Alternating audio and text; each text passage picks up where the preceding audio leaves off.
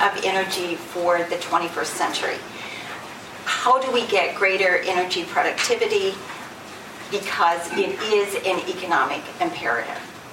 And as we are going to hear this afternoon, we are facing an issue of dealing with an imperative as far as looking at climate change, what this means in terms of the task before us to really reduce our greenhouse gas emissions. How do we best do that in an efficient and in an efficient manner, and one in which we are able to truly achieve the benefits, the multiple benefits that can provide in an optimal manner. We will hear this afternoon how really inefficient we are across our economy.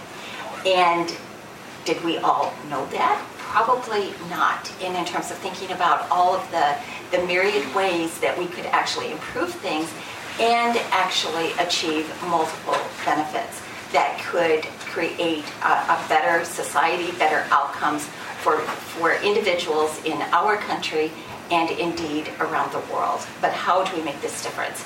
So this afternoon, to sort of take us on this journey about what really is at stake, what do we know about our economy and the efficiencies and inefficiencies in it and what we can do about it, is Skip Leitner, who is an energy and resource economist with his own firm called Economic and Human Dimensions Research Associates. Skip is also a past president for the Association for Environmental Studies and Sciences.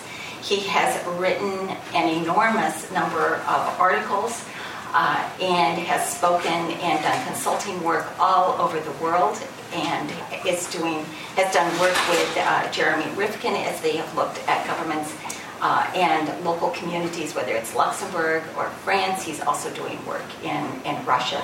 He's not part of any investigations that I know of. And he has also done a huge amount of work at the state level as far as looking at economic analysis and what this means for jobs, for economic development, and the rate that we are achieving of efficiency, but the huge amount of efficiency gains that we are basically leaving on the table or on the floor, wherever you choose to look for them. So with that introduction, I will turn it over to Skip, and then after he speaks, we will have two discussants who will kind of tee up some issues, and then we will open it up to the floor for your comments and questions. Skip.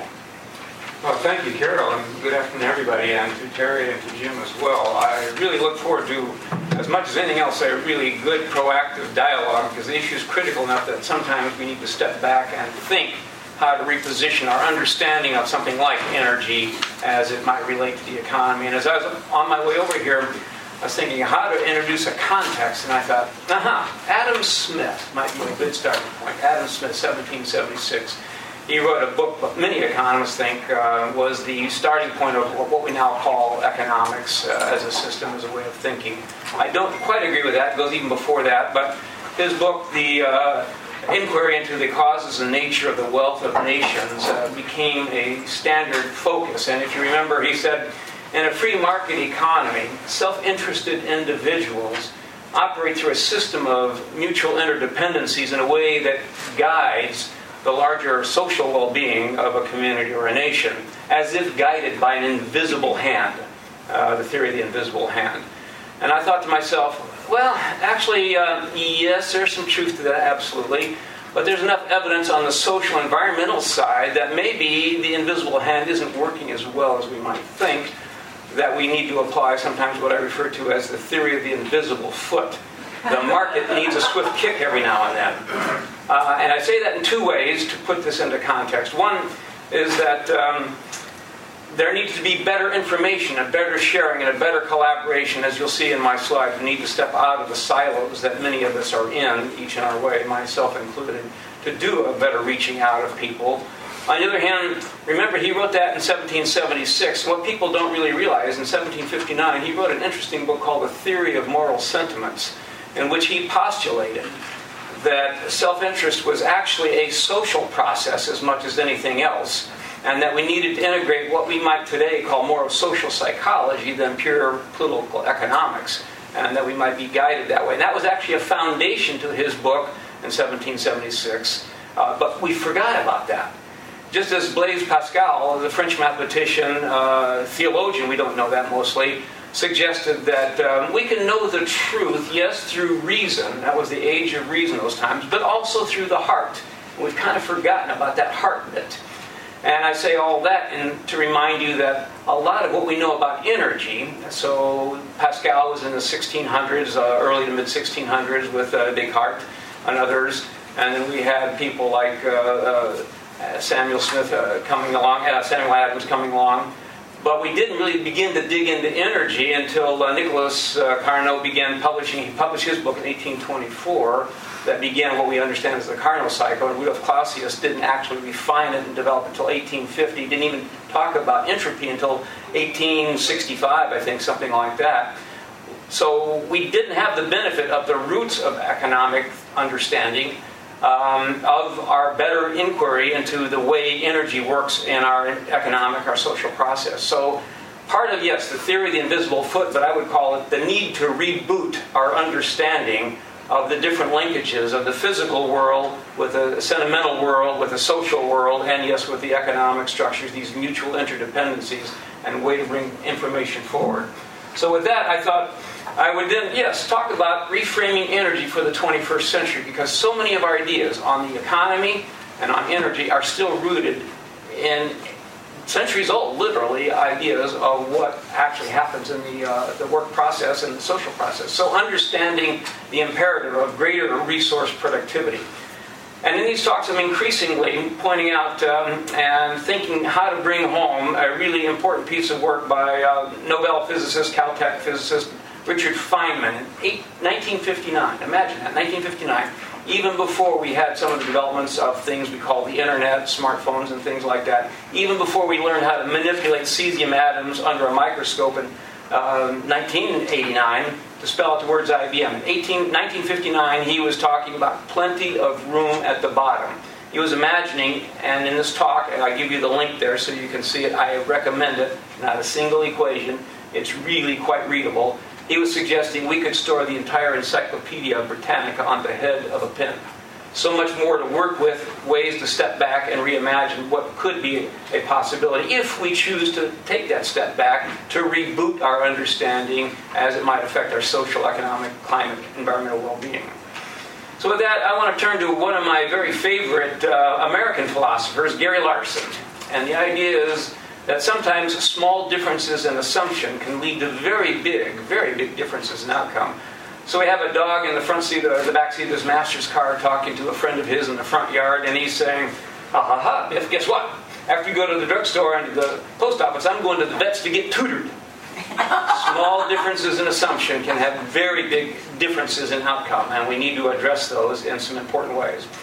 Now this talk actually, over the last 10 years I've been focusing on this, and Jim and I have worked on some of this together over the years, so a bit of history, but it more critically began with some coming together of people in Nara, Japan last September. A number of us with people out of Europe, people out of Japan, Asia, got together and began talking through some of these ideas, how to refocus. I want to acknowledge quite a number of people. Over the last 6 months, I have been interviewing, talking, engaging, lively. You'll see some names you recognize up there. Jim, you're on that list. But other colleagues from ACEEE, Carol's on the list. Some deep dive discussions that I really need to thank. And I remind you of this because there's both experts and non-experts. For example, I've talked to a woman who's a trainer, doesn't know diddle squat about climate, but does know a lot about energy in the body. I've talked to a climate scientist who doesn't know about energy, but knows a lot about climate. Or a NASA scientist who doesn't know about climate, but certainly knows how to get things done out there in space. So many people. The interesting point here, 70 people I've got listed. This would not have been true 10 years ago, but fully 1/2 of them are women. That is an emerging, engaging new way of bringing people together, and I think we need to build on that, just as we need to reboot our understanding of energy and the economy, so how to collaborate and how to bring people forward, experts and non-experts alike.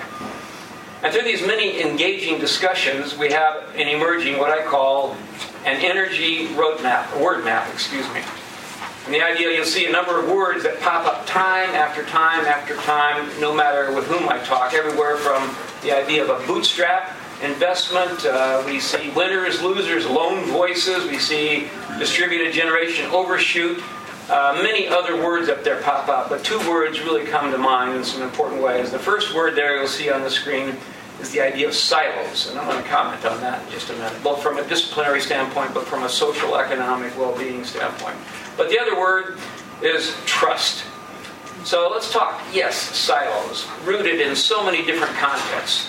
And part of what I'm suggesting is, yeah, there'll be some graphs and some numbers and some energy perspectives, but what I really want to do is use this as a way to break out of silos, to engage in much more collaborative discussion, to think through new ways of expressing, new ways of conveying critical ideas that greatly affect our social, economic well-being, as well as the climate problems confronting us.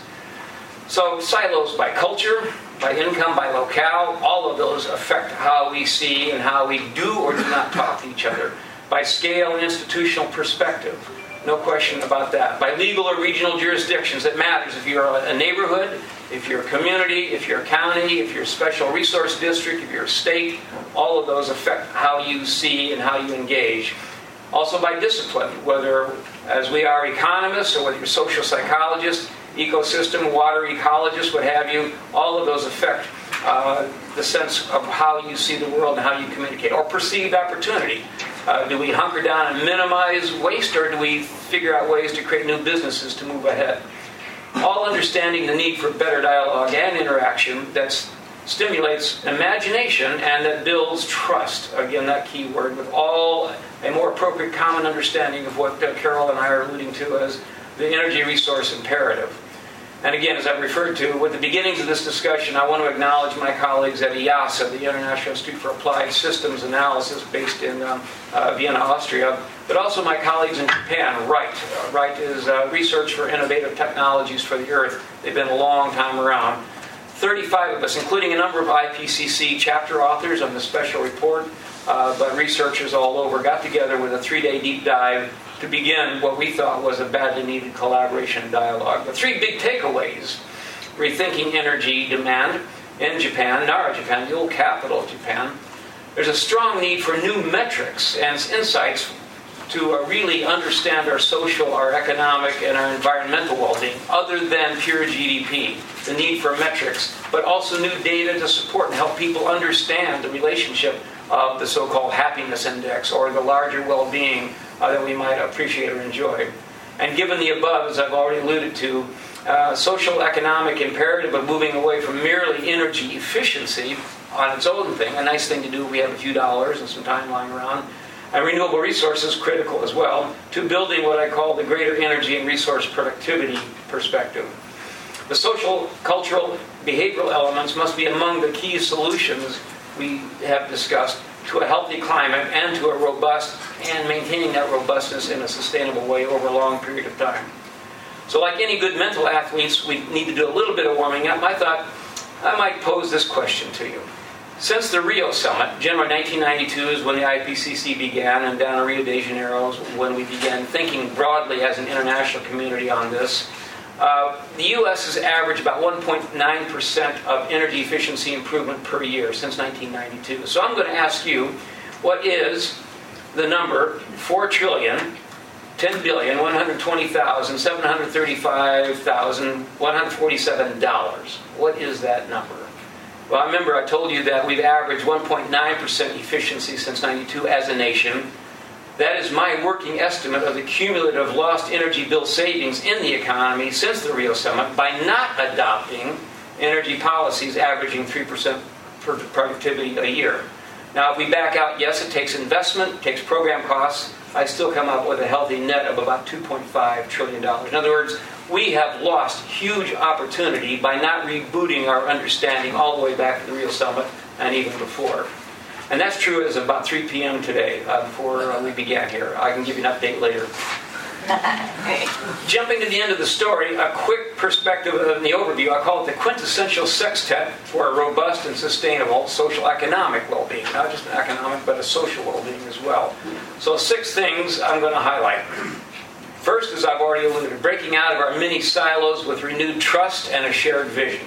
Number 1. Number 2, I'm afraid we're going to have to start going with negative emissions.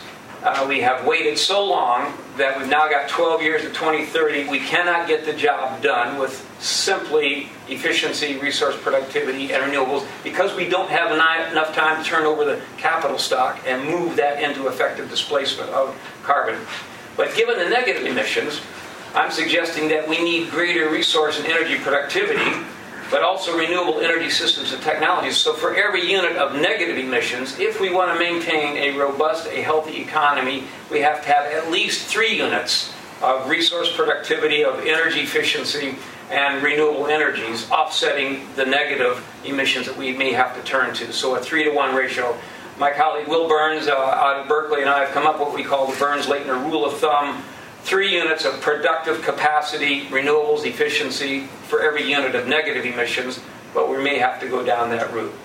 And then we need, yes, storage, but not just storage of energy, smarter storage of information, energy, and resources made available at the minimum level of need at the right time in the most efficient way. Storage is going to become critical, but perhaps not as big as we think if we move smartly in other ways. And then finally, the information platform to manage those resources and optimize their many possible and different outcomes. Those are the 6 I think we're going to need to bring to the forefront. We can't afford to wait for Congress for 2 or 3 years to get ahead of us. We have to help them move ahead of that curve. So in that sense, then, we're going to be talking primarily about the greater resource energy productivity in my remaining few minutes with you, but all of them implied with these other elements critical to that larger choice that we need to make. And with another insight from Gary Larson, we've got a couple of polar bears up there in the north who just lost their food. And the one bear says to the others as he's holding on the igloo, "I lift, you grab." Was that concept just a little too complex, Carl? And so I'm asking the question, if these are the sustainability bears, is that the public running away from us? I think the answer may be yes, and we need to think through new ways of communicating and elevating the performance of this in some smart ways forward. So how might we explain the energy and resource complexities in ways that better connect with members of the public? That's the key task, I think, beforehand. How we can engage in a dialogue to carry forward a more productive and more fun, if you will, a message that relates to the average person's life. And stepping back, the growth of the economy. We tend to look at the economy in very narrow terms, and it really depends on the way we look at the problem. So I'm going to show you a slide looking at the year 1950 out to the year 2050, and what we might imagine is annual growth of the economy in real terms over time. And we may have a lot of volatility, a lot of jumping up and down. After World War II, 1950s, 1960s, we say, well, we're down now, but let's look forward to the things. After we settle out of the World War II, after we do the Marshall Plan, after we do all these things, we're going to go up in perspective. And then it jumps along here again, and we say, well, we're having a little bit of a trouble in the 70s, the oil embargo and things like that, but we've got the fundamentals are locked in. They're pretty solid, so we can imagine moving forward. And then we say, well, around the year 2000, we've got that bump of the information technology age. And then we've got more looking at ahead as we move into the financial situation in the year 2007, 8, and 9. Looking forward, always looking forward. And such short-term perspectives, we never step back and look that the economy is slowly eroding out from under us in some very important ways. Yes, it's affected by population. We're seeing less population in the U.S., but critically, a reduced and diminishing rate of per capita GDP, personal income, and I'll show you a slide on that in a minute. The critical point is this is by no means unique to the United States. There is a similar pattern within the OECD and the developing nations as well, but we always look to 3 or 4 years ahead, never take that strong step back and reboot again our understanding of what's really going on in the physical reality of the St. Paul economy. Looking at trends in real GDP per capita, and I'm going to look at what we call the inflection points of 73 and 2007. But if we look over time, GDP in real terms, constant dollar terms, 2012, we see a pretty strong positive movement forward, and we take some comfort in that. But then if we look from 1973, had we pursued the per capita growth rate from the 50s to 73, we might have had a higher per capita GDP by today than we did. And in a similar way, after 2007, 8, and 9, had we pursued the post-73 up to 2007, we might have had a more productive per capita GDP, but it is weakening over time. And I think we need to begin asking the question, what contributes to that weakness? There are many things, but one of the things I'm saying this chart suggests that, first of all, our social economic well-being is eroding. Even under the current administration, we had the bump of 4% and a quarter. The average annual is still decreasing compared to the historic past. And more critically, how might the inefficient use of energy and other resources account for a lagging economic robustness, especially as we look to, say, 2030 and 2050 in the future? But let's talk about scale, because scale is something that is not really paid attention to. And if we think of real GDP as the volume of resources, the mountain of resources we consume to maintain our economic well-being, in real terms, this is what 1950 would look like if it were a dot on this particular picture. About $2.2, $2.3 trillion in 1950. By last year, we jumped to maybe, the numbers aren't quite in, but maybe around 17 trillion, 17.5 trillion, about 8 times bigger. So we can see the comparative size of that dot. But what's really critically interesting to me is the magnitude of resources over time. And here is the cumulative amount of resources: energy, water, chemicals, material, capital, all consumed to maintain our well-being. So the cumulative amount of those resources is 266 times the 1950 size of the economy. My biggest concern in this regard is much of it is humanly wasted. And so much of that waste contributes to a drag on the robustness and social, economic, environmental well-being. Moving forward to the year 2050, it will be over 632 times the size of the 1950 economy. Energy alone is 240 times the size of energy we consumed in 1950. And most of that energy is wasted, probably on the order of well over 200 billion tons of coal equivalent.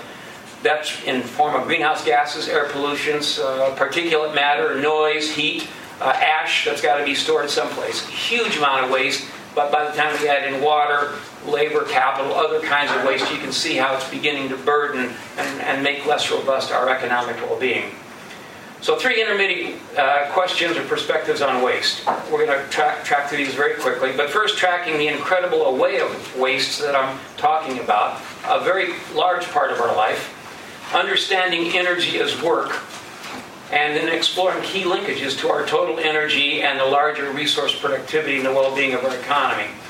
If we want to imagine a more robust, a more sustainable economy, we absolutely need to find ways to help policymakers and business leaders step back, examine these perspectives in depth, and then help everyone in all 3 of those together at scale and with an accelerated transformation. It cannot wait. So let's talk about the scale of waste. And I want to introduce my colleague, Megan Weil. I saw her, and I refer to her as my favorite anthropology research person. She and I did an essay together with Environmental Law Institute tracking this magnitude of waste in the U.S. economy. If we only focus on municipal solid waste, we think we're doing pretty good. 4.4 pounds per person per day going in landfills, 2 kilograms per capita per day. But then we're saying that if we add to that waste all the soil erosion, all the air pollution, all the carbon dioxide emissions, all the fecal matter from not only humans but from our agricultural production, the cows and pigs, that waste grows up from 4.4 to 280 pounds, or about 127 kilograms of waste per person per day. There's a lot of defensive expenditures that have to be offset to correct for some of those, and even then we don't correct for them. We still have premature fatalities from air pollution and the like. And it's likely bigger than that, because I do not include things like water losses, mining tailings, and many other forms of waste on our economy. It's very big. So the question we ask, are we living more by waste than ingenuity? More critically, can the productive use of those resources drive what we might call the multiple benefits? And I think the answer is yes, if we bring it to the forefront and make it a priority ahead of so many other things. So second, different views on energy. Typical view is energy as a commodity, maybe a kilowatt hour that's sold in the market at some cents per kilowatt hour, a ton of coal, a barrel of oil. So a commodity sold at some price on the market with agencies tracking their production, their sale. But more vital, I might make the argument, is energy as the capacity to do useful work. That is to say, energy to transform the matter into the requisite goods and services for our local economy and to distribute or make them available as required. And if we look at that without going into a lot of detail, working and building on some of the work of my colleague Bob Ayers, Rainer Kummel, who's a physicist in Germany, taking some of the numbers, it turns out that both the U.S. and the global economy may be no better off than about 16% energy efficient. That means we're wasting well over 80% of the energy that becomes the air pollution, the waste, the carbon dioxides, and so forth. A critical problem. So finally then, how these energy linkages come together to impact overall energy productivity. The cost-effective energy efficiency improvements, that's what we're most familiar with at the end use, a more efficient air conditioner and lighting system, to reduce the level of in-use energy services necessary to deliver the goods and services that we desire, we think we need. Secondly, renewables and clean energy production. As we move increasingly renewables, instead of generating electricity, for example, with 3 units of primary energy to generate 1 unit, we're getting closer to 1-to-1 ratio, which reduces primary energy in very big ways. We're on the order of 25 quads or better in the U.S. as we move to more renewables. A big productive use of generation of energy.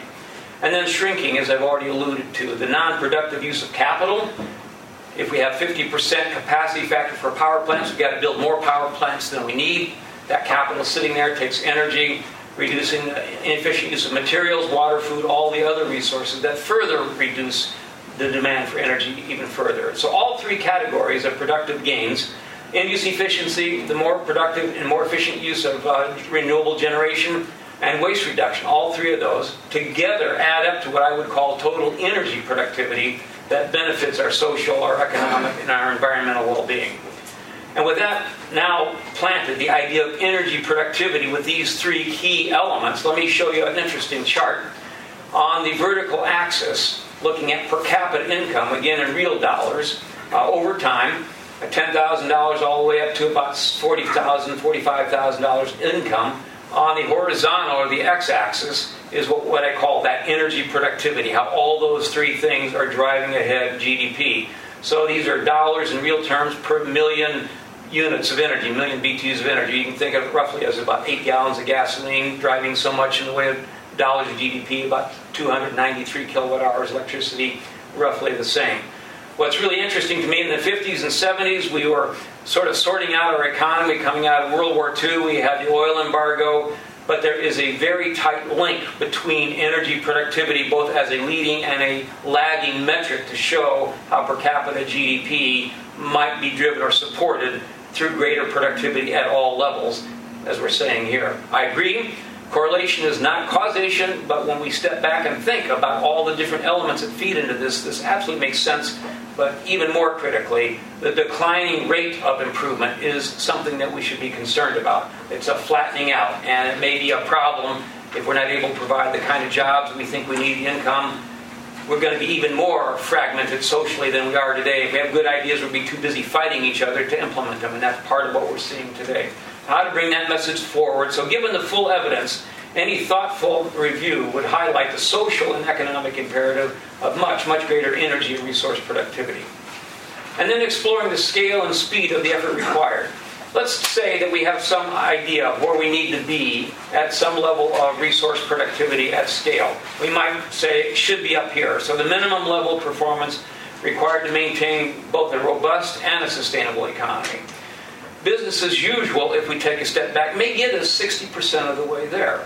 And I have a declining curve there because it requires ongoing, not just a one-time goal, but ongoing rate of improvement. If we don't maintain that, it's going to decline over time.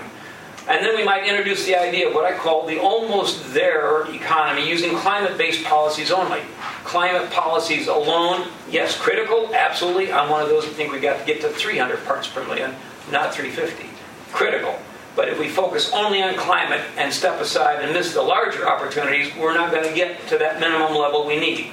So what we really need to be thinking about is the energy resource productivity combined with climate policies, working together to enhance our social economic well-being through what we might call innovation scenarios. A critical need. I used to call this at scale and in China time, but now I'm saying with a need to act at scale, yes, no longer in China time, but in climate time. We've got 10 years, not just to get going, but 10 years for significant reductions. And the presumption we need to overcome, this is from USAID maybe 10 years ago, reflecting a climate summit. You've probably seen this cartoon. And we've got the idea of energy independence, sustainability, renewables, clean water, healthy children, and so forth. And we've got the naysayer in the background saying, what if it's a big hoax? We create a better world for nothing. Well, the point is we can still create a better world, whether we believe in climate or not, but how to elevate that message, how to elevate the concrete opportunities to make that a real outcome. And as my colleague Jeff Luke said in a book he wrote in 1998, unfortunately he's no longer with us, died of lung cancer about 10 years ago, but an important insight. Individuals, whether legislators, business leaders, community leaders, individuals have a natural tendency to choose from what he referred to as an impoverished option bag. Cognitive research shows that in problem-solving areas, individuals come up with maybe 30% of the total number of solutions available to us. Individuals miss 70-80% of the potential high-quality alternatives. In other words, there's more available to us. There is both the imperative and the huge opportunity if we step back and begin asking better questions. And given that, yes, I want to talk about reinventing the wheel in a moment here. In 1970s, teenager Frank Nasworthy, actually right here in Annandale, Virginia, did reinvent the wheel. And it revolutionized skateboarding. His idea to put polyurethane in place of steel. And no doubt, it really revolutionized inline skating, skateboarding. He actually did reinvent the wheel. But that was yesterday. And today, Goodyear is once again trying to reinvent the wheel. And if they're successful, it may eliminate the need for axles on all of our vehicles. What's the wheel? It's a 360-degree sphere held in place by magnets. Sometimes, as I'm suggesting here, we actually do need to reinvent the wheel. We do need to reboot our understanding of the critical resources as it affects our social economic well-being if we really want to move things ahead. And lastly, getting into the idea of the opportunity. Efficiency has been a larger resource than generally believed or understood. And looking at the U.S. 1970 out to 2050 in terms of primary energy on the vertical axis, in 1970s and 80s, we're using about 68, 70 quads, maybe 75 quads of energy. And policymakers like myself and others were saying that by the year 2000, we need to go from 80 to 150 by the year 2000. And then some were even saying 200 quads by the year 2000. But there's an interesting report came out of the Department of Energy in 1980, Scenarios for a Low Energy Future. They took a look at a number of different things that people were saying. And they came up with this, which we confirmed with our report that I did with ACEEE in 2012. We could imagine a much shallower use of energy if we implemented the right policies and perspectives. People were saying in 1980, that's beyond the pale. You got to be kidding me. Not even close to reality. Physically and engineering couldn't be done. And yet, what's the actual historical consumption? Surprise, it took the pattern of what we then thought was a low energy future because we actually began doing something about it. People did actually begin thinking and working in collaborative ways. So our colleagues at the Energy Information Administration in 2005, their annual projection, then began to flatten the projection for energy efficiency out by the year 2025, something like 125 quads, began to flatten it out. And most recently, their most current projection in 2018, I'm waiting to see what this year is going to produce. They were saying by the year 2050, they could imagine less than 110 quads. So it's growing less and less as we adjust our expectations, really pay attention to the evidence, and do that reboot I've been talking about.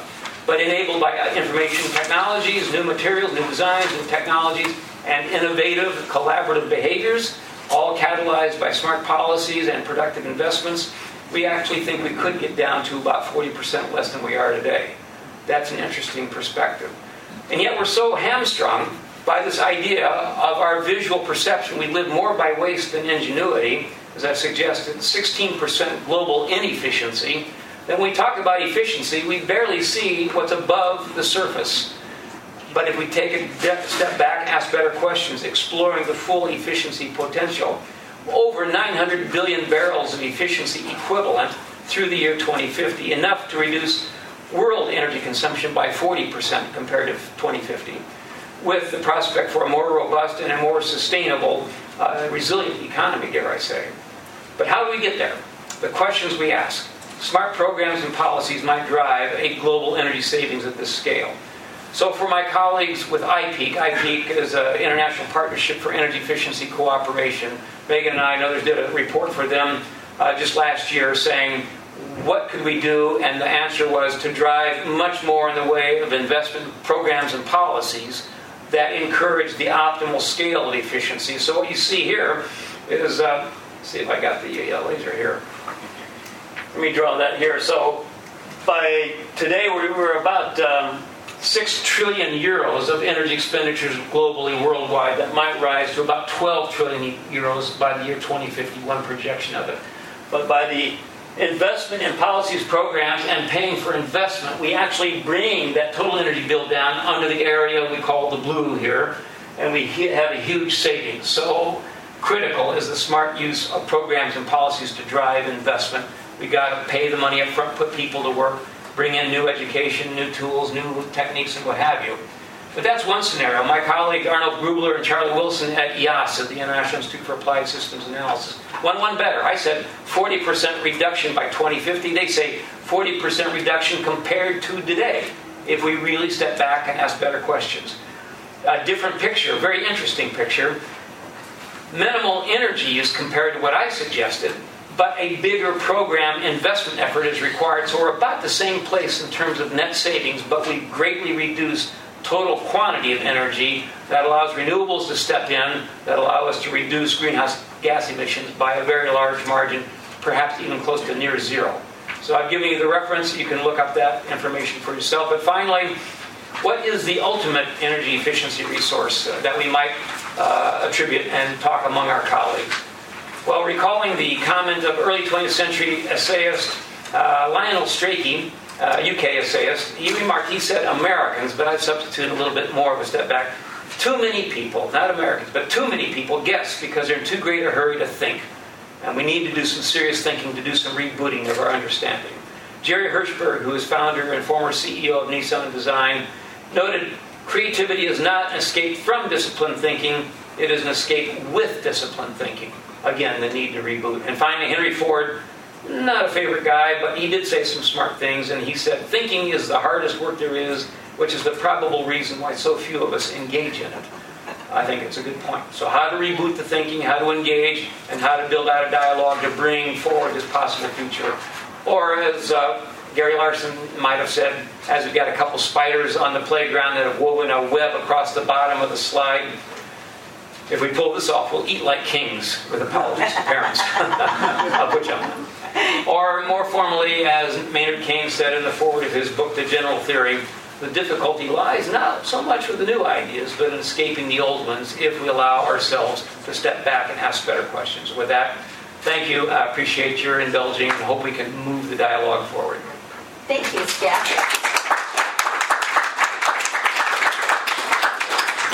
So that was a race through this whole picture, and thank you for developing this whole topic and giving us this opportunity to really think about what are some of the questions that we should be asking ourselves so that we can be smarter. You make race sound like a four-letter word. There you go. And indeed, right? And because we do have all of these challenges that you are raising to all of us. And so to kick off our discussion, we have two special people with us today. And so I want to just take a minute or so to introduce both of them. Terry Dinan, he is a senior advisor with the Congressional Budget Office, and she has been there for many years now. We won't go there. It's just that I've known Terry there for many, many years, where she has written about a whole lot of different energy and economics topics. And everything from the National Flood Insurance Program to looking at the budgetary impacts of different kinds of climate and energy policies and energy subsidies and issues like carbon pricing, for example.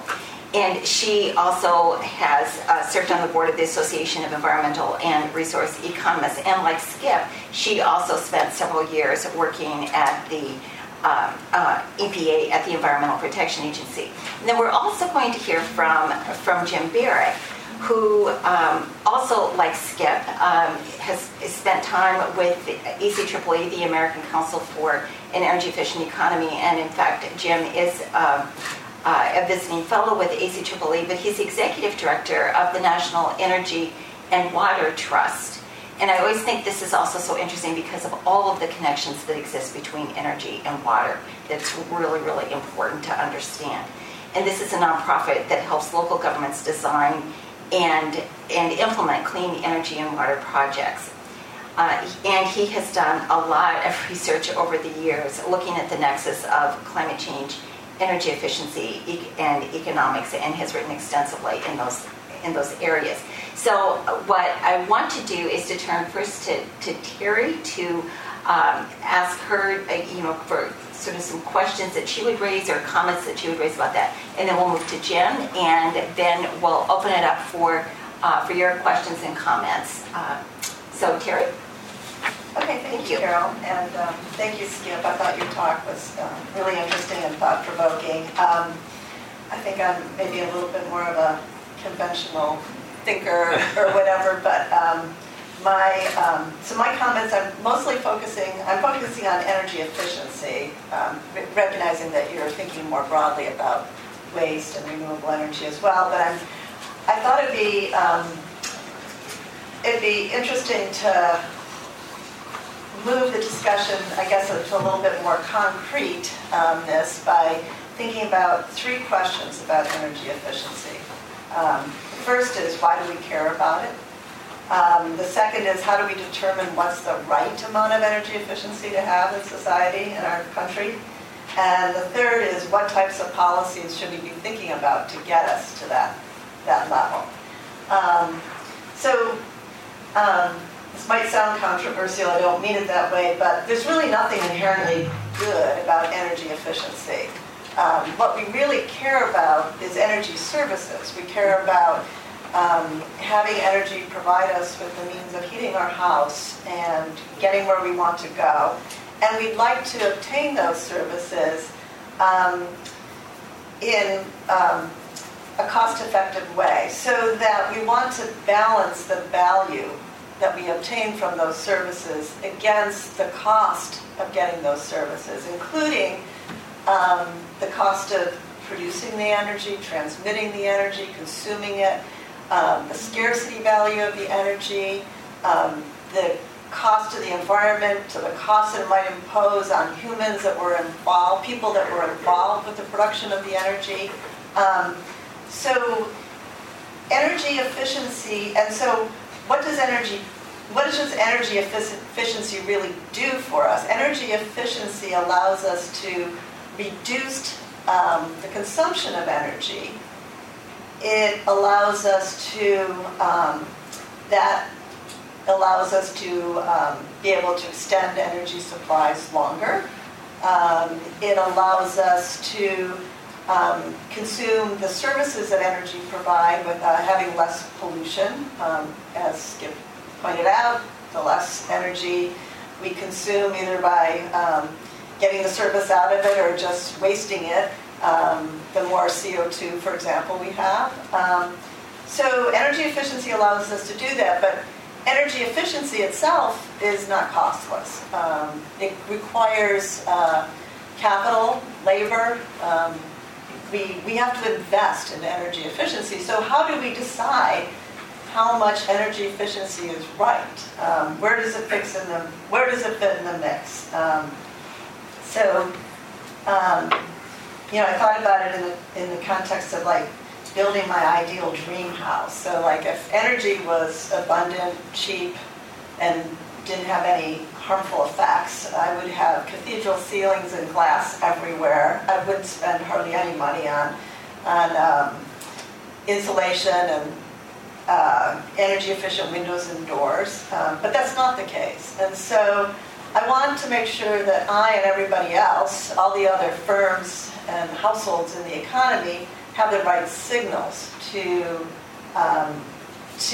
make good choices about how much energy efficiency to invest in, as well as the types of energies to consume. But as I said, I'm focusing on energy efficiency. And I think that the ideal amount, of course, is the amount that, as I said, weighs the cost associated with having more energy efficient production and structures against the value associated with reducing all of the negative things that go along with energy. And I think that the ideal for the society is somewhere, it's in between that, zero amount of concern and that kind of a theoretical, I think of what Skip's presenting as more of a theoretical ideal. When you think about our economy only being 16% efficient, that 84%, what does that mean? Would we really invest enough in energy efficiency to be at what we would consider 100%? How many, that would take up a lot of our capital and our labor and our other scarce resources, and in fact we want to use other scarce resources to achieve other goods. We want to be reducing poverty and providing clean drinking water and investing in our future. So as an economist, the story is always, it's all about trade-offs. I wholeheartedly agree with Skip that we can't rely on just the private market to give us the right outcome, because we have all these other externalities associated with energy consumption. We do have these environmental and human health harms. So I guess then how do we think about, how would we get to the right amount of energy efficiency? How would we, figure out what's the right amount? I think kind of the way to think about that is to think about all the conditions that would have to be in place for us to get there. So, for example, our energy efficiency of the economy is really the result of millions of decisions made by individuals and in households and firms all over the country all the time. And so we want to make sure that they're always facing incentives to make good choices about that. So the first thing to think about is, do the prices that we pay for various sources of energy, coal, natural gas, oil, wind, solar, reflect their scarcity value? Do they reflect the environmental harm that they cause? And that's not an easy question to figure out, because energy, the provision of energy in our country is really complicated. The markets, I don't pretend to understand the markets for electricity, but I know enough to know that they're very complicated. We have regulated utilities, and we have competitive markets. We've had subsidies that have affected, we have subsidy in place now, we've had subsidies that have been in place for years. We have lots of things that interfere with the market in ways that might mean these signals don't really adequately convey the scarcity value, kind of the private cost of the energy itself. And then you layer on top of that we don't fully build into those prices the environmental harms. The human health and environmental harms throughout the whole production and consumption process. And then we have problems with information. We don't have, another question to ask is, do we have enough information to make smart choices? So one of the things, like when you buy a house, do you know how much energy efficiency is actually embedded into that house? Do you know how much that will save you over time? When you buy appliances, do you know that? When you rent an apartment, do you know that? So how are prices and information interacting? And then finally, do we have the right choices for energy efficiency possibilities?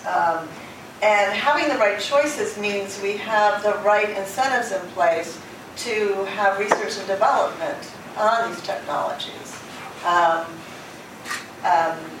one of the things that CBO has always maintained, and that I think is very true, that's why we maintain it, but is that having the right prices is really a great signal for R&D. So the higher, so by having prices that reflect the value of conserving energy, you're putting in place incentives for firms to invest in R&D on energy efficiency technologies. But then those incentives often tend to fall short for very basic research. In that case, you get lots of these spillover benefits that people don't really capture when they do the research. So maybe we need to think more about how to encourage very basic research on materials that could lead to improvements on energy efficiency. So I think I've taken up my time. But in summary, I guess I'd just like to say that I thought your talk was very interesting. I think, like I step back at it and think of it from a kind of how do we measure these trade-offs and how do we think about policies in kind of a practical way. Thanks, Terry. And after we hear from Jim, we'll ask Skip whether he's got some comments back too, as well, because I think that could be very interesting. Jim? Thanks. Skip, as always, your talks are very provocative and interesting and fun. I can always count on Skip for a good Carrie Larson cartoon or two. Normally, if you get three economists at a table, you're guaranteed to have at least four opinions, and I feel like we're kind of shortchanging you on this a little bit, because I think we probably have at best 1.5. And that always makes it difficult to respond. If you say, I could just say, Skip, I agree with everything you had to say. Let's go have a drink. That might be better, but I don't think it's sufficient. And it's always also tough talking to Skip and about his work, because he takes such a broad view that it's sometimes hard to get your mind around the whole issue. So I think my natural response is to narrow it down into some things that I can speak better about, and sort of the two, which are a large part of what you talked about, for me are energy efficiency and climate change, right? And two things that I think about on a daily basis. But to state that at the big picture level for just a minute, the problem that you point out is sort of the perennial economic problem, which is how do we align narrowly defined economic interests with broadly defined economic well-being. So it's easy for all of us to decide, well, I'm going to go drive my car to EESI or whatever it is, because that's what's best for me right now. Gasoline's not exactly cheap, but I can afford it. I'm going to go. It's going to be a great car. Whereas, obviously, globally, that might not be the best thing to do. If we all started doing that, it creates a problem. And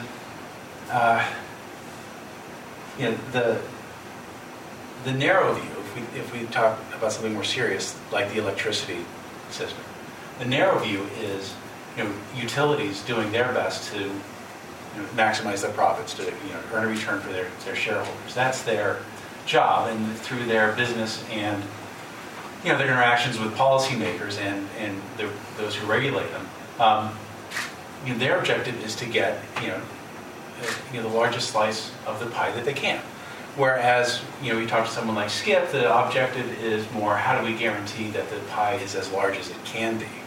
And in some cases, that means most people get a bigger slice, but in some cases, people get a smaller slice.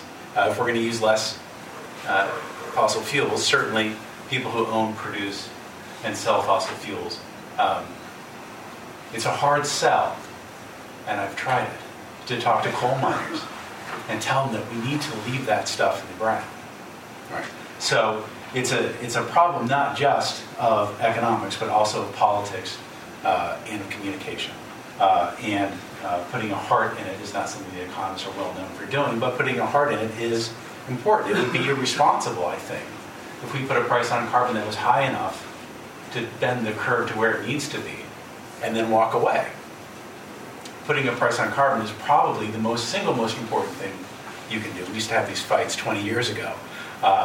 What's better? Is it a carbon tax? Is it a cap and trade? Is it cap and dividend?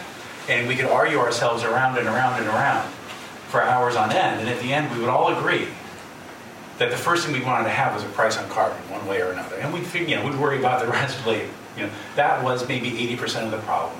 And what we do with the money is maybe the last 20%, or how we issue the permits, or how we recycle the ribbons, or whatever it is. So yes, step one, putting a price on carbon is the number one solution that we could have for climate change. But doing just that and walking away is almost criminally insufficient, because you talk about Adam Smith and people making invisible hand choices. Years ago, I was the executive director of a group called Redefining Progress, which before I got there was well known for creating and popularizing the concept of the ecological footprint. And just before I got there, they had gone through this exercise of making an online footprint calculator. This was sort of the early days of the internet. It was a little bit rudimentary in how it worked. Websites are much nicer now, but you could log in from anywhere around the world and put in your information. It would tell you how many square feet of the earth are you consuming. And if you dug into the spreadsheet, I don't think I'm hurting anyone's feeling or giving away trade secrets to tell you that if you lived in America and if you lived in Australia and put in the exact same information, you'd get two different numbers. Because living in America guarantees, almost on average, that you have a larger ecological footprint than an Australian. And we had people fiddle around with it and put this in there and say, well, why is this the case? And we say, well, listen, I'm sorry to say there are factors, there are institutions, economics we call them institutions, that limit what your possibilities are. Right? And these are laws, they're regulations, the way we do our electricity system.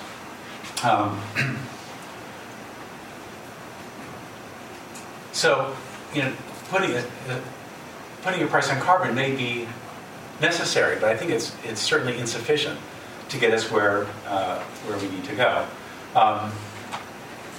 And worse than that, as Terry mentioned, for a long time we've been sort of going in the wrong direction. Not only have we not been putting a price on carbon, in many ways we've been subsidizing carbon emissions. One example we know from work done by my colleagues at ACEE is that electricity utilities can deliver energy efficiency at a lower cost in many cases than they can deliver electricity. But the most simplicity, the straightforward view of the electricity utility is that their job is to sell you electricity. They don't, unless you do something to change the institutions, to change the regulations, the contracts, and the basic utility business model, they don't get paid to help you save money, or at least they did.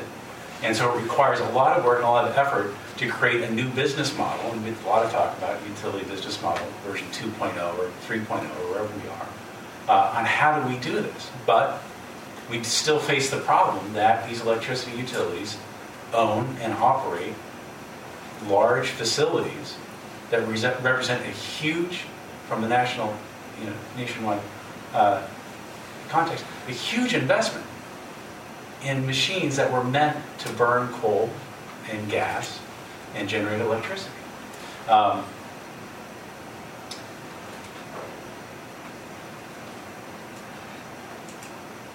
So, part of what you also brought up, Skip, is an issue of framing. Moving energy efficiency away from that terminology more towards resource productivity, which I think is incredibly useful. I think it's also very useful to change this frame a little bit away from the abstract of carbon emissions or whatever, to a problem of waste disposal. Right?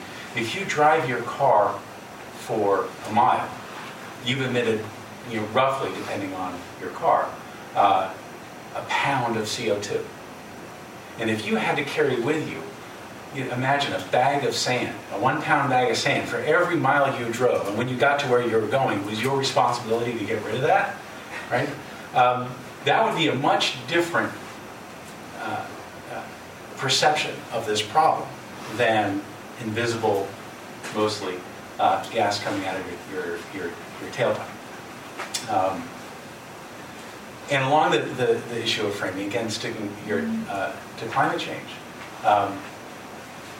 if you wish to mine coal in the U.S., most likely you're going to go dig it out of Wyoming. And to do that, you have to pay a royalty to the federal government and to the state for the right to mine that coal, because most of that is on federal land, and or a lot of it is anyway. And the Bureau of Land Management has a responsibility in law to make sure that their lands are put to the best use. So they are required to sell the right to mine this coal to people who want it, but they are required to get a fair price for it. Right? Once you've dug up the coal, and by the way, they have to pay, for the most part, before they start digging, which sometimes takes 10 years. So they have to pay well in advance for the right to mine that coal. So you can't just say, I might do this at some point and I'll pay you someday. They have to pay it up front. Perhaps there's a way of reframing this issue as another one of ownership. We own those lands in common, and the federal government manages it for us. Well, what about this sand? Who owns the place that you're going to put all this sand, this waste disposal problem? Maybe we need to sell the royalties of the air that we own in common and its ability to absorb all that sand that's coming out of our tailpipes, that invisible sand. So those are sort of my thoughts and reactions to your stuff, Skip. I will say finally, although obviously we are not advancing as quickly as we might like in terms of energy efficiency. I did some calculations 6 months ago, a year ago, so trying to figure out what was the economic value of energy efficiency over the long term. And since 1980, for whatever reason you may attribute it to, our advances in energy efficiency from policy and just from technological progress have probably saved the economy something along the magnitude of the cost of the Great Recession in 2008, 2009. So roughly once a generation, energy efficiency can help us avoid the cost of a Great Recession. That's pretty good bang for the buck. And I don't think we have exploited anything like all of the cost-effective energy efficiency possibilities that there are out there. And so, once again, going back to institutions, how do we drive that? I think is the next question. Another great analogy. Do you want to respond? Yeah, a couple thoughts. I would say if we're dealing, to use Jim's analogy, we maybe have 1.5. I'd say at the level of efficiency, pure end-use efficiency, we're probably closer to 1.1. But it's when we break out into the larger, as you're suggesting, my larger perspective, that where I think we might go to 2 or 2.1 or something like that, difference. But I'm reminded of a couple things. I've had the pleasure of working in France. In northern France, there's a town of Luçon-Gouel, about 45 minutes from Lille. Lille is the capital of a region there now called Hauts-de-France, about 6 million people, about an hour by train to Brussels, kind of on the northern border. The town is like about 6,000 to 7,000 people. It used to be a coal mining town. They quit mining coal in the 80s. And where the miners used to assemble for their shift, now sits a world-class educational facility that teaches people how to upgrade buildings and industry with much greater efficiency and using renewables, both in design, installing, maintaining over time. Where they used to assemble a world-class educational facility teaching something entirely different. Where the miners used to go in the hole in the ground, now sits a world-class art museum. It is such a good museum. I've physically been in it. I've seen the art. It is such a high-quality museum. No longer where they go in the hole, but you go into the art museum. And the Louvre thinks so highly of it that they use it to store their overflow art because they're worried about, if you've been to the Louvre, a lot of it's underground and affected by the River Seine, and they're worried about flooding. So they use it as an overflow storage area. That is such a complete difference that they tackle because they begin asking different questions. And I think we're still stuck on some of yesterday's perspective on energy efficiency. We've got to break out to the larger opportunity. But that gets to the question, I think, of what you alluded to, which is the need for new institutional arrangements, new business models. Part of that has got to be the rebooting of a real understanding. This is not just a nice thing to do if you have a few dollars lying around or some time or some staff you want to train to do something fun. This is a critical social economic imperative because there is clear evidence that the returns are diminishing.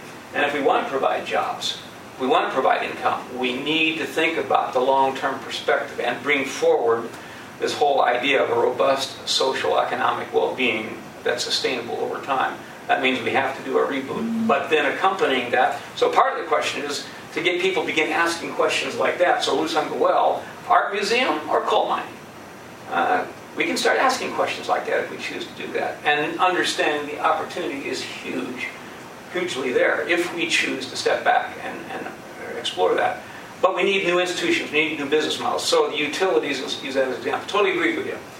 Right now we have what I call a commodity-based business model. The sale of electricity in exchange for some cents or dollars on a monthly basis. Commodity-based. We need to move away from a commodity base to a value-added service that generates revenues as a result of the service provided.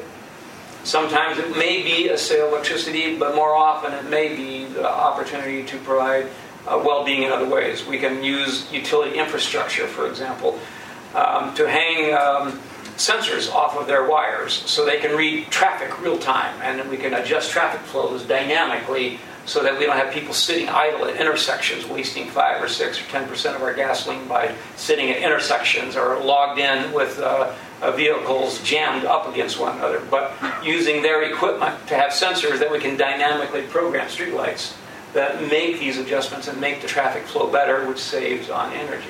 Or sometimes we can use their infrastructure to hang sensors, we call them shot spotters, where the police uses the sound off of these to, within seconds, identify where a gunshot came from. That requires stepping back and asking new questions and new ways to generate revenues, and then to have this larger social well-being implanted, whether through legislation, absolutely, or whether through a better understanding. I talked to the mayor of Rockford, Illinois. I gave a talk there not too long ago, and we went out and discussed. He says, Skip, the sad part of it is really good ideas, but people don't even know where sidewalks come from. And if they don't really understand the fundamentals of basic infrastructure in an economy, how the heck are they going to understand things like energy efficiency and climate and new business models? So we have to integrate. We think we may need to introduce things like home economics, not just for women. I actually one of the few men that took economics as a junior in high school. But to reintroduce not just the fundamentals of cooking and maintaining a home, but budgeting, checkbooks, community involvement, connection, and how you are tied to the well-being of your neighborhood or your larger city or county, what have you. So there needs to be an educational process that brings that forward. And the sad part of it is we don't have a next generation. We've got 12 years. We've got to 2030. We've got 11 years now. So the question is how to elevate that dialogue and how to open up the thinking and the imagination in ways that really can bring forward solutions that get the job done. So you're right. I'm hugely broadly based, but that's because I see in the evidence diminishing returns, whether OECD countries, whether developing nations, that we are going to be hitting a wall of hurt unless we begin doing things differently. And we're going to have even more people disaffected, and our social fabric will become frayed and fragmented, and we're going to be too busy fighting each other across these solutions and working together. So how to take what both you and Terry have said, which I agree with on the small scale, absolutely critical issues, but how to bring it forward so that we are aware of the imperative of doing this at scale and in climate time.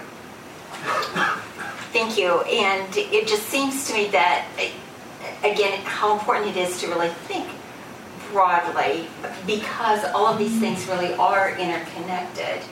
And if we think broadly, we enhance our chances of finding multiple benefits, which therefore really improves the overall economic and social well-being, even Yes. in a greater way. So let's open it up for your questions, comments. Let's get a good discussion going. Okay, Tina, you want to start? Yeah, I was wondering in terms of reframing, how do you talk about irreversibility, which is one of the problems with climate change, is that we might pass a threshold from which we cannot return.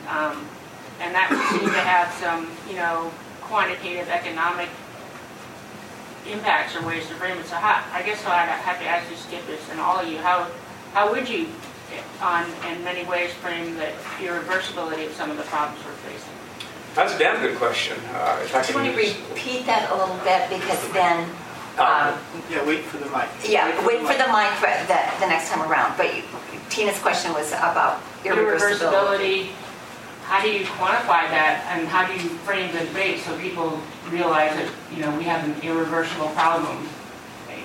At some point, we're going to not be able to recover, and that has a cost, and there must be a way to monetize that and develop strategies accordingly at all different scales. I've got a two-part answer to that. Real good question, very important question. We need to move away from purely mitigation strategies, design strategies, to mitigation and adaptation together. In other words, we need to be thinking how to build the new infrastructure in ways that are more adaptive and can confront what we might think of as irreversible outcomes. So design and adaptation together with mitigation is the way we have to move that forward, even as we step back and reimagine our existing infrastructure. We're a $20 trillion economy, the U.S., and we probably have, I don't remember quite the number, but $65 trillion of assets and infrastructure, or something on that scale. So we not only have to pay attention to the new, but then how to move back to the existing, refurbish, and move towards adaptation as well as mitigation strategies that embrace not only energy, but materials and resource consumption, broadly speaking. The second part of that answer is we've got the wherewithal, and I want to talk about, no, I don't want to talk about Bitcoin, but I want to talk about blockchain, give you an example. Because those are tools we could put to work to answer your question, Tina. Blockchain is an electronic ledger, many of you know. It's a way of tracking different accounts, different transactions, and what the agreements of those transactions are, and whether they've been fulfilled or not. People have access to that information in a real-time sort of a way and know what's going on in that fashion.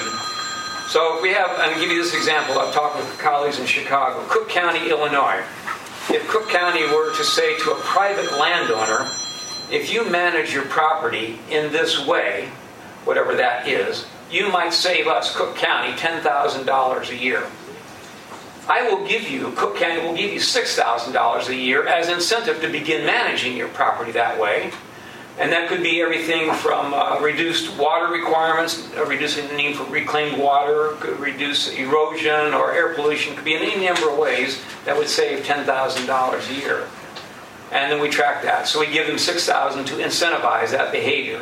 And then we take $2,000 of that 10, give it back to taxpayers as a benefit to everybody, and then take $2,000 to reinvest in new opportunities from there. And that becomes a dynamic transaction that we can begin to track, and in various ways we can monetize, not only from a dollar standpoint, but there are other ways that we might have some form of cryptocurrency that we can trade off one business to the other, not necessarily Bitcoin, but if you do this, you can buy a good, you can buy your groceries over here, and with this on your credit system.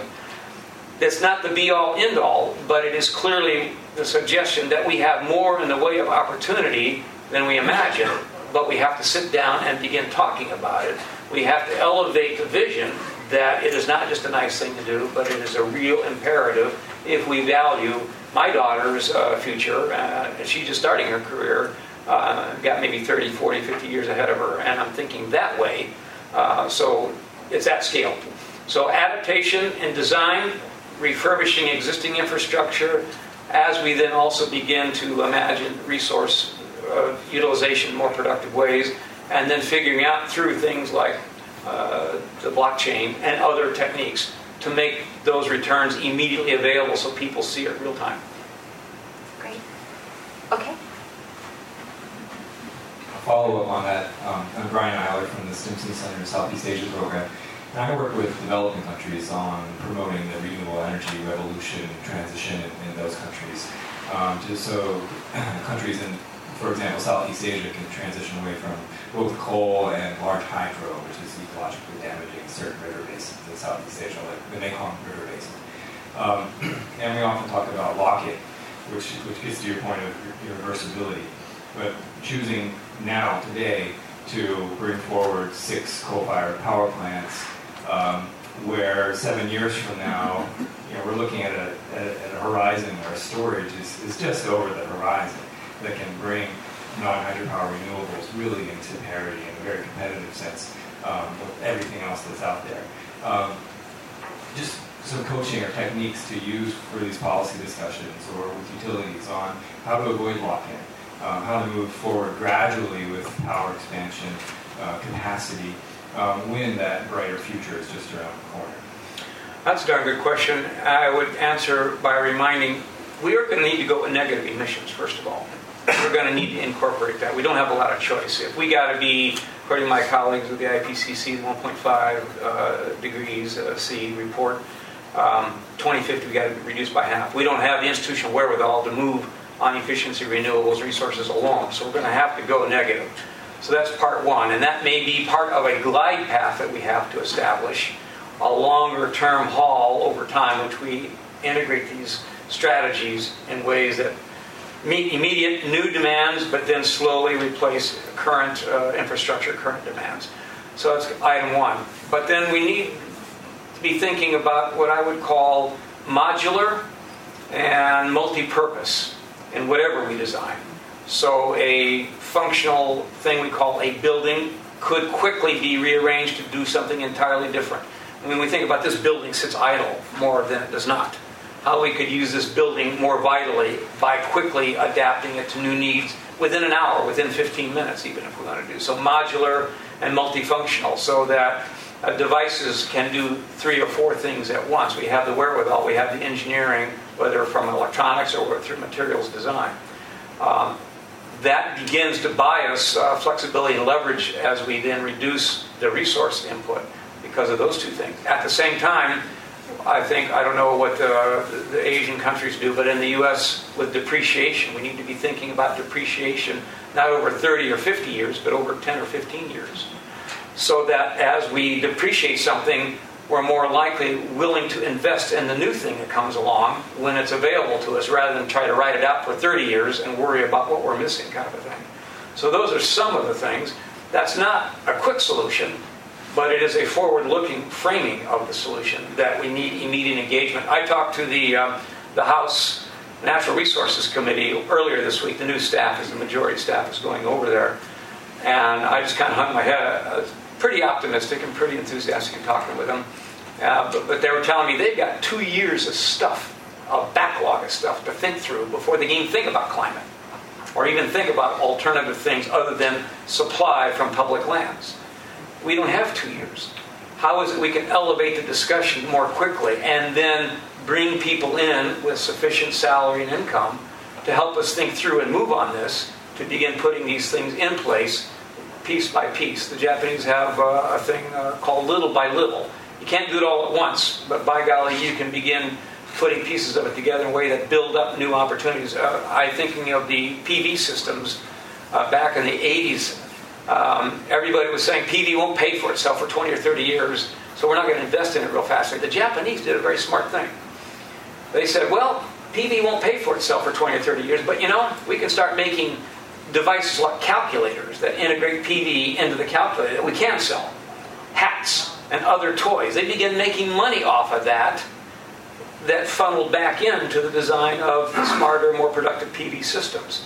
It's that functional capacity stepping back and asking the bigger questions that come up with these bit-by-bit changes over time that add up. So it's a combination, I'd say, rapid depreciation, using multifunctional and modular design that allows us to move out ahead, and slowly we can begin to piece it together, I think. But we've got to ask the questions first. Can I ask a question or interject something here? I think those are all interesting ideas, but what's the motivator to get people to think about those things? If we had to pick one thing, it seems to me that what Jim has indicated is the thing, to put a price on carbon. To me, it does kind of, if you don't have sufficient economic incentives to think about those things, what motivates these changes, institutional or otherwise? Good question. I've talked with people, I've been in France, talked with the Gilets Jaunes, the Yellow Vest movement. And the thing that triggered that whole thing was the price on petrol. Triggered the whole thing. But, yeah. Which is your that's kind of point. Which is my point. So part of the motivation, but I'll also talk about, and I've translated their demands, and their demands are much along the lines we're talking about. It's better income, better connectivity, better appreciation for the work they're doing, better community facilities, better transit, things like that. And even, yes, they're totally in support of climate type targets, but they need to see all of those things happening first. So the motivator, I think, in my way of thinking about it, is the need to understand this is not just a climate thing. It's not just an efficiency gain here. It is the well-being and the robustness of our economy over the long term, and how to get that, because we're seeing the slow erosion now. And we want to avoid that. That's step one. Yeah, Jim? To try to answer your question more explicitly, and I don't know how it works in Asia. It's hard enough to understand how it works in America, how we sell electricity. But basically, under the traditional model, a utility would look at its needs for the future and say, okay, we want to build a big coal-fired power plant or dam, and they have to ask permission, basically, so that they can get the money. They're going to put all this money up front, they're going to borrow it, and they're going to get paid back through 2 years. And what you're seeing increasingly in the U.S. is regulators saying no. You build a coal-fired power plant, that's the nameplate life on that is maybe 30 years.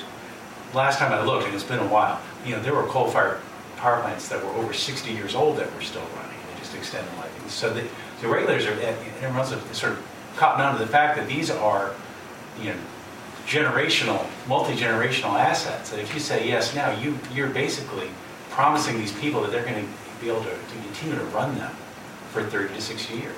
So if we're talking about a time frame of a dozen years, a coal-fired power plant doesn't make sense if you're only going to run it for 12 years and then have to shut it. It's just, you can't, economically, you have to charge so much for the power, it wouldn't work out.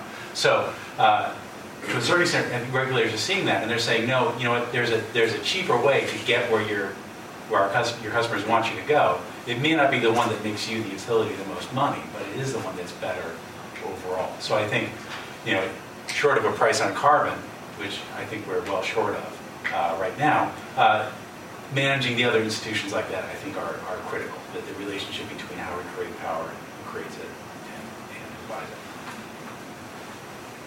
Okay, there are several questions. We'll go clear to the back first, and then we'll come up to Bill and then over here. And while that's getting there, I was just going to say, and there are bills being introduced on both sides of the hill with regard to thinking about carbon and pricing. And what I think is also really interesting is how there has been a lot of demand for cleaner energy that we are seeing, so that we are seeing the whole power sector really turned on its head in terms of what's been happening, both in terms of the prices of technology really coming down and people wanting cleaner energy, which also creates another interesting dynamic in terms of this fast-changing world. Okay, back here. Thank you. My name is Noah. I'm from the Singapore Embassy here in DC. I just wanted to ask about the Green New Deal, this proposal that's sort of making its rounds in the media as well as Congress. Could you just explain what this means, and is it even feasible, both politically and technically, that it's realistic and can be achieved within the next few years, actually decarbonize the U.S. economy? Thanks. Yeah, I can't say I'm an expert in the Green New Deal, but I have read in the Washington Post, they published something like 11 different suggestions of how to implement that. I think it's a darn good start. That's what I said. If we do a carbon-based set of policies or green set of policies only, we may get 80% of the way where we need to be, but we need to elevate performance well beyond. And it is largely supply-side focus, very little on energy efficiency, energy productivity, resource productivity, that sort of thing. And B, other than setting our carbon targets and perhaps a carbon price signal, there's not much in the way of institutional transformation to really enable. C, we've got 12 years, 11 years to really go big. That means we're going to need to integrate more, like negative emissions capacity, to begin buying us a little bit of time and a little bit of solution, even as we then pick up speed for so these other things. But finally, I'm a little bit worried. Yes, I'm an economist, and yes, I believe the price signal is important. But I don't think we can use carbon charge to raise the kind of capital or provide the kind of signal we need when we got a $65 trillion infrastructure to turn over in a short period of time. It may be part of the solution, but here's part of the problem. We need price as a signal, no question about it. I buy that. But if we haven't conditioned the market or changed the institutional arrangements or brought in a better awareness among communities and businesses, that price signal will become a punishment, because the market won't be able to help you respond to that price signal quickly enough, and it's going to be a lot of pain. That is what triggered the Gilets jaunes, because they couldn't respond in ways with even a very modest increase on the cost of petrol in France. And we've seen the same thing in Mexico earlier, not too long ago, the same kind of thing. So we need to condition the market, we need to condition the expectations and the understanding in some new ways, convey the message, doing things that allow some immediate actions, and then maybe begin slowly introducing a signal over time. Not immediately, but as part of an ongoing dialogue where things and people begin to see things are happening, and they might sit up and say, oh, maybe we do need to do something like this, because, you know, if they raise this price over here, I can make changes that improve my community, my household, my quality of life. Okay. And I wanted to ask, Terry, did you want to add anything? No. Okay. Because I'm curious also whether CBO is starting to hear things about the Green Deal, new Green Deal. Okay, let's go here first and then we'll go to you. Yeah, this is Bill Brandon. I want to kind of ask a question about technology, not so much about policy and that sort of thing. Of the energy inefficiency that we have you tried to quantify anything in relationship to what I would call material modifications? Now, as an example, let's say we were sitting here 100 or 150 years ago. We would be sitting on some sort of a wooden chair with a horsehide cover on it. I was about 3 years old back then. But today we're sitting on something that has the material has been transformed using a lot of energy. And there are technologies, I would point out something like biomason, where there's a biological process to make essentially concrete. And when you're, like I am, involved in the biological material area, or follow it anyway, there seems to be a lot of opportunity there. But when you start talking about a short time frame, are you precluding the lead time necessary to roll out new technologies? Yes, the use of a coal-fired power plant needs to be amortized over 60 years doesn't work, but how are you able to incorporate emerging technologies that are not that quickly developing? Real good question. And I'll go back to my comment about the need for a glide path. A glide path informed by a better understanding of the imperative, that this is not just something to do because we're going to respond to climate, but because there is a large social economic well-being at stake, and we need to start acting at scale and in climate time. So we need a glide path where today we may do things we know how to do. We've got LED lighting. There's no reason why we can't move out very aggressively in that front. That would begin saving a lot of electricity almost immediately. We can begin ramping up fuel economy standards again. We can begin improving industrial processes in new ways that are available to us, but we haven't seen the signal, seen the mandate, seen the awareness, and the need for that to happen. So a combination of a glide path that begins to integrate negative emissions now, start buying us a little bit more time, start bringing down the concentrations, begin doing those things that are easy to do, that we already know and are available, that by themselves can achieve fairly significant results over a short period of time, that then funding the kind of things that you're talking about that lead to better materialization, more productive use of materials, resources, but maybe 15 years from now, not today.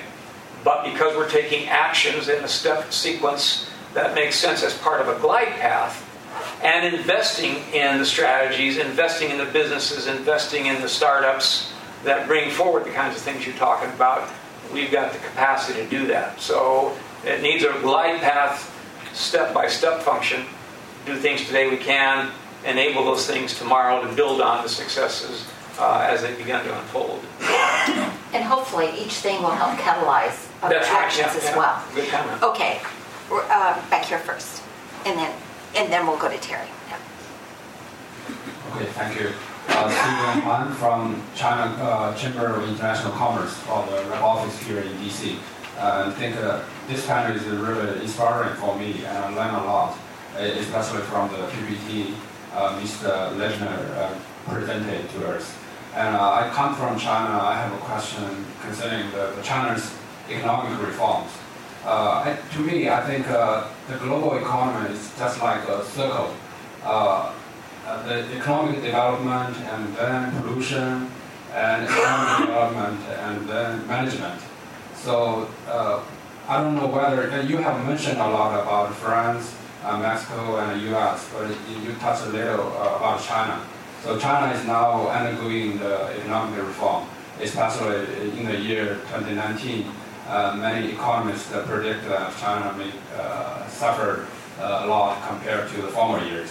So, but I think weeks ago I looked to from the national media. I saw that the national media interviewed the local county in China. They doing kind of research or survey into the county's steel factory, because the central government in China is now trying to cut down the overcapacity of steel. But at the local level, in the provincial or county level, there are still many steel factories, steel factory manufacturing disobey the central government's policy. When the reporter come to the steel factory, interviewing the manager there, the manager said, we cannot do that. We cannot cut down the capacity because it means jobs.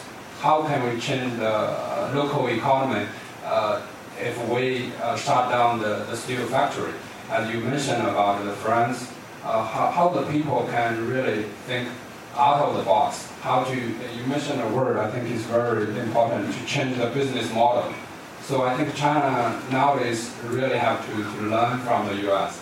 how to change the business model, not only for the local level, but the whole country, how to change the business level for itself. So from your perspective, have you doing some research on China's economy, or you have any suggestion that China can learn from America? In town, people think that the U.S. is trying to contain China, but I strongly believe it's not the purpose for the U.S. How we can learn from each other, and especially what China can learn from the U.S. from your perspective. Thank you very much. No, that's an important question. In fact, I admire some of the steps China has been undertaking with regard to its transition to a more efficient economy at all levels, not just energy, but in other materials as well. And in fact, I think you put your finger on it, how we can learn from each other. That is the critical issue, not how you can learn from us or how we can learn from you, but how we can interact in a way that we learn from each other. But that requires a common agreement. We could call it the Paris Agreement as step one, for example. And when the Obama administration was in place, China and the U.S. were together on climate to try to get to the 1.5 degree target. A very productive discussion. So I think setting up, and this is what we've been doing with our colleagues in Japan, is quite an interactive discussion, stepping back, asking the hard questions. But there has to be a buildup of trust on the one hand, an agreement that this is something that affects the global economy, not any one individual economy, whether Mexico, France, or China, and then how we can begin much more cooperatively moving to benefit and learn from each other. And then, as I suggested in answer to the other question before, what kind of agreed upon glide path might we reach so that we can take steps, China on its own, the U.S. on its own, but the U.S. and China together through trade agreements and other kind of agreements, what steps we can take today that we know are there that buy us a little bit more time to give us the luxury of learning and introducing new innovations. And I think you put your key on it, management. That is what is going to really make all of this possible. How well we manage in this collaborative, this cooperative way of thinking is going to be the key to success. So some more hard work ahead. You're asking good questions, and we can hardly answer all of them today, but I think it's in the spirit of U.S.-China cooperation, global cooperation, because this is not something just fun to do or nice to do, but we really do depend on the success of this kind of thinking. Great. We'll take one last question, and then, so Terry, go ahead. Thanks, Carol. I'm Terry Bell. I'm with the Passive House Institute and the eMERGE Alliance. One is energy efficient buildings. The other is bringing back direct current. When you put those two together, solar, battery, direct current appliances, you got a very energy efficient building. Tie them together in a city block with a direct current microgrid as the basis for a total redesign of the grid. One thing that I keep looking at is there are 4 billion people out there without adequate electricity, access to reliable electricity, still cooking with fossil fuels, and then the other thing is still not access to the internet. So 4 billion, it's a huge market. And building out a traditional utility grid is not going to cut it. So it's going to come with direct current microgrids. But the cost of that today is too high for the developing world to afford. So the U.S. has the technology and the capability to drive that cost down and to supply that market. China's looking at it. Europe's looking at it. But I don't see anybody in this country looking at it, frankly. They want to, put in AC systems, but we need to drive the direct current system down.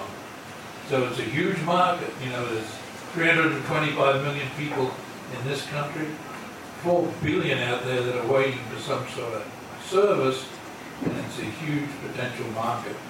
So, by the way, Carol, thank you for this, the most exciting presentation he has, from my point of view, has ever put on. But are you suggesting that that'd be nice to skip? Oh my gosh, right? Yeah. Totally. And sign me up. So I just also wanted to mention, with regard to thinking about direct current, I just want to mention that John Topping is here, who's the president of the Climate Institute, because the Climate Institute has been doing a lot of work in terms of thinking about the whole role of direct current in terms of like a super grid as a way to really, as we think about more and more electrification of the economy, to really both decarbonize but also to improve its efficiency across sectors is a really important thing. So you might want to follow up with John, who's right over here, afterwards. But do you want to make a final comment, and then we will we've got some drinks, some light refreshments over here, so that we can all kind of really talk to and socialize a bit too, because that's all part of rebooting. Okay. Yeah, what I'm hopeful is that the discussion we've had here, the three of us, and Carol's comments as well, and the questions from you, I would rather see not so much immediate focus on specific chunks or items or technical details, but how this discussion here today might inspire a higher level of discussion, whether we bring in things like music, drama, art, as well as new ways of communicating through videos and other things like that, new images, infographics that begin helping people understand the importance of this, so that we really pull together a more of a groundswell understanding this need. And from that discussion, fairly quickly, then we begin putting in some of the comments we've all built on here today. So I just want to leave you with one thought. I'm not a singer. You don't know this, but I put myself through college building sets for operas, believe it or not.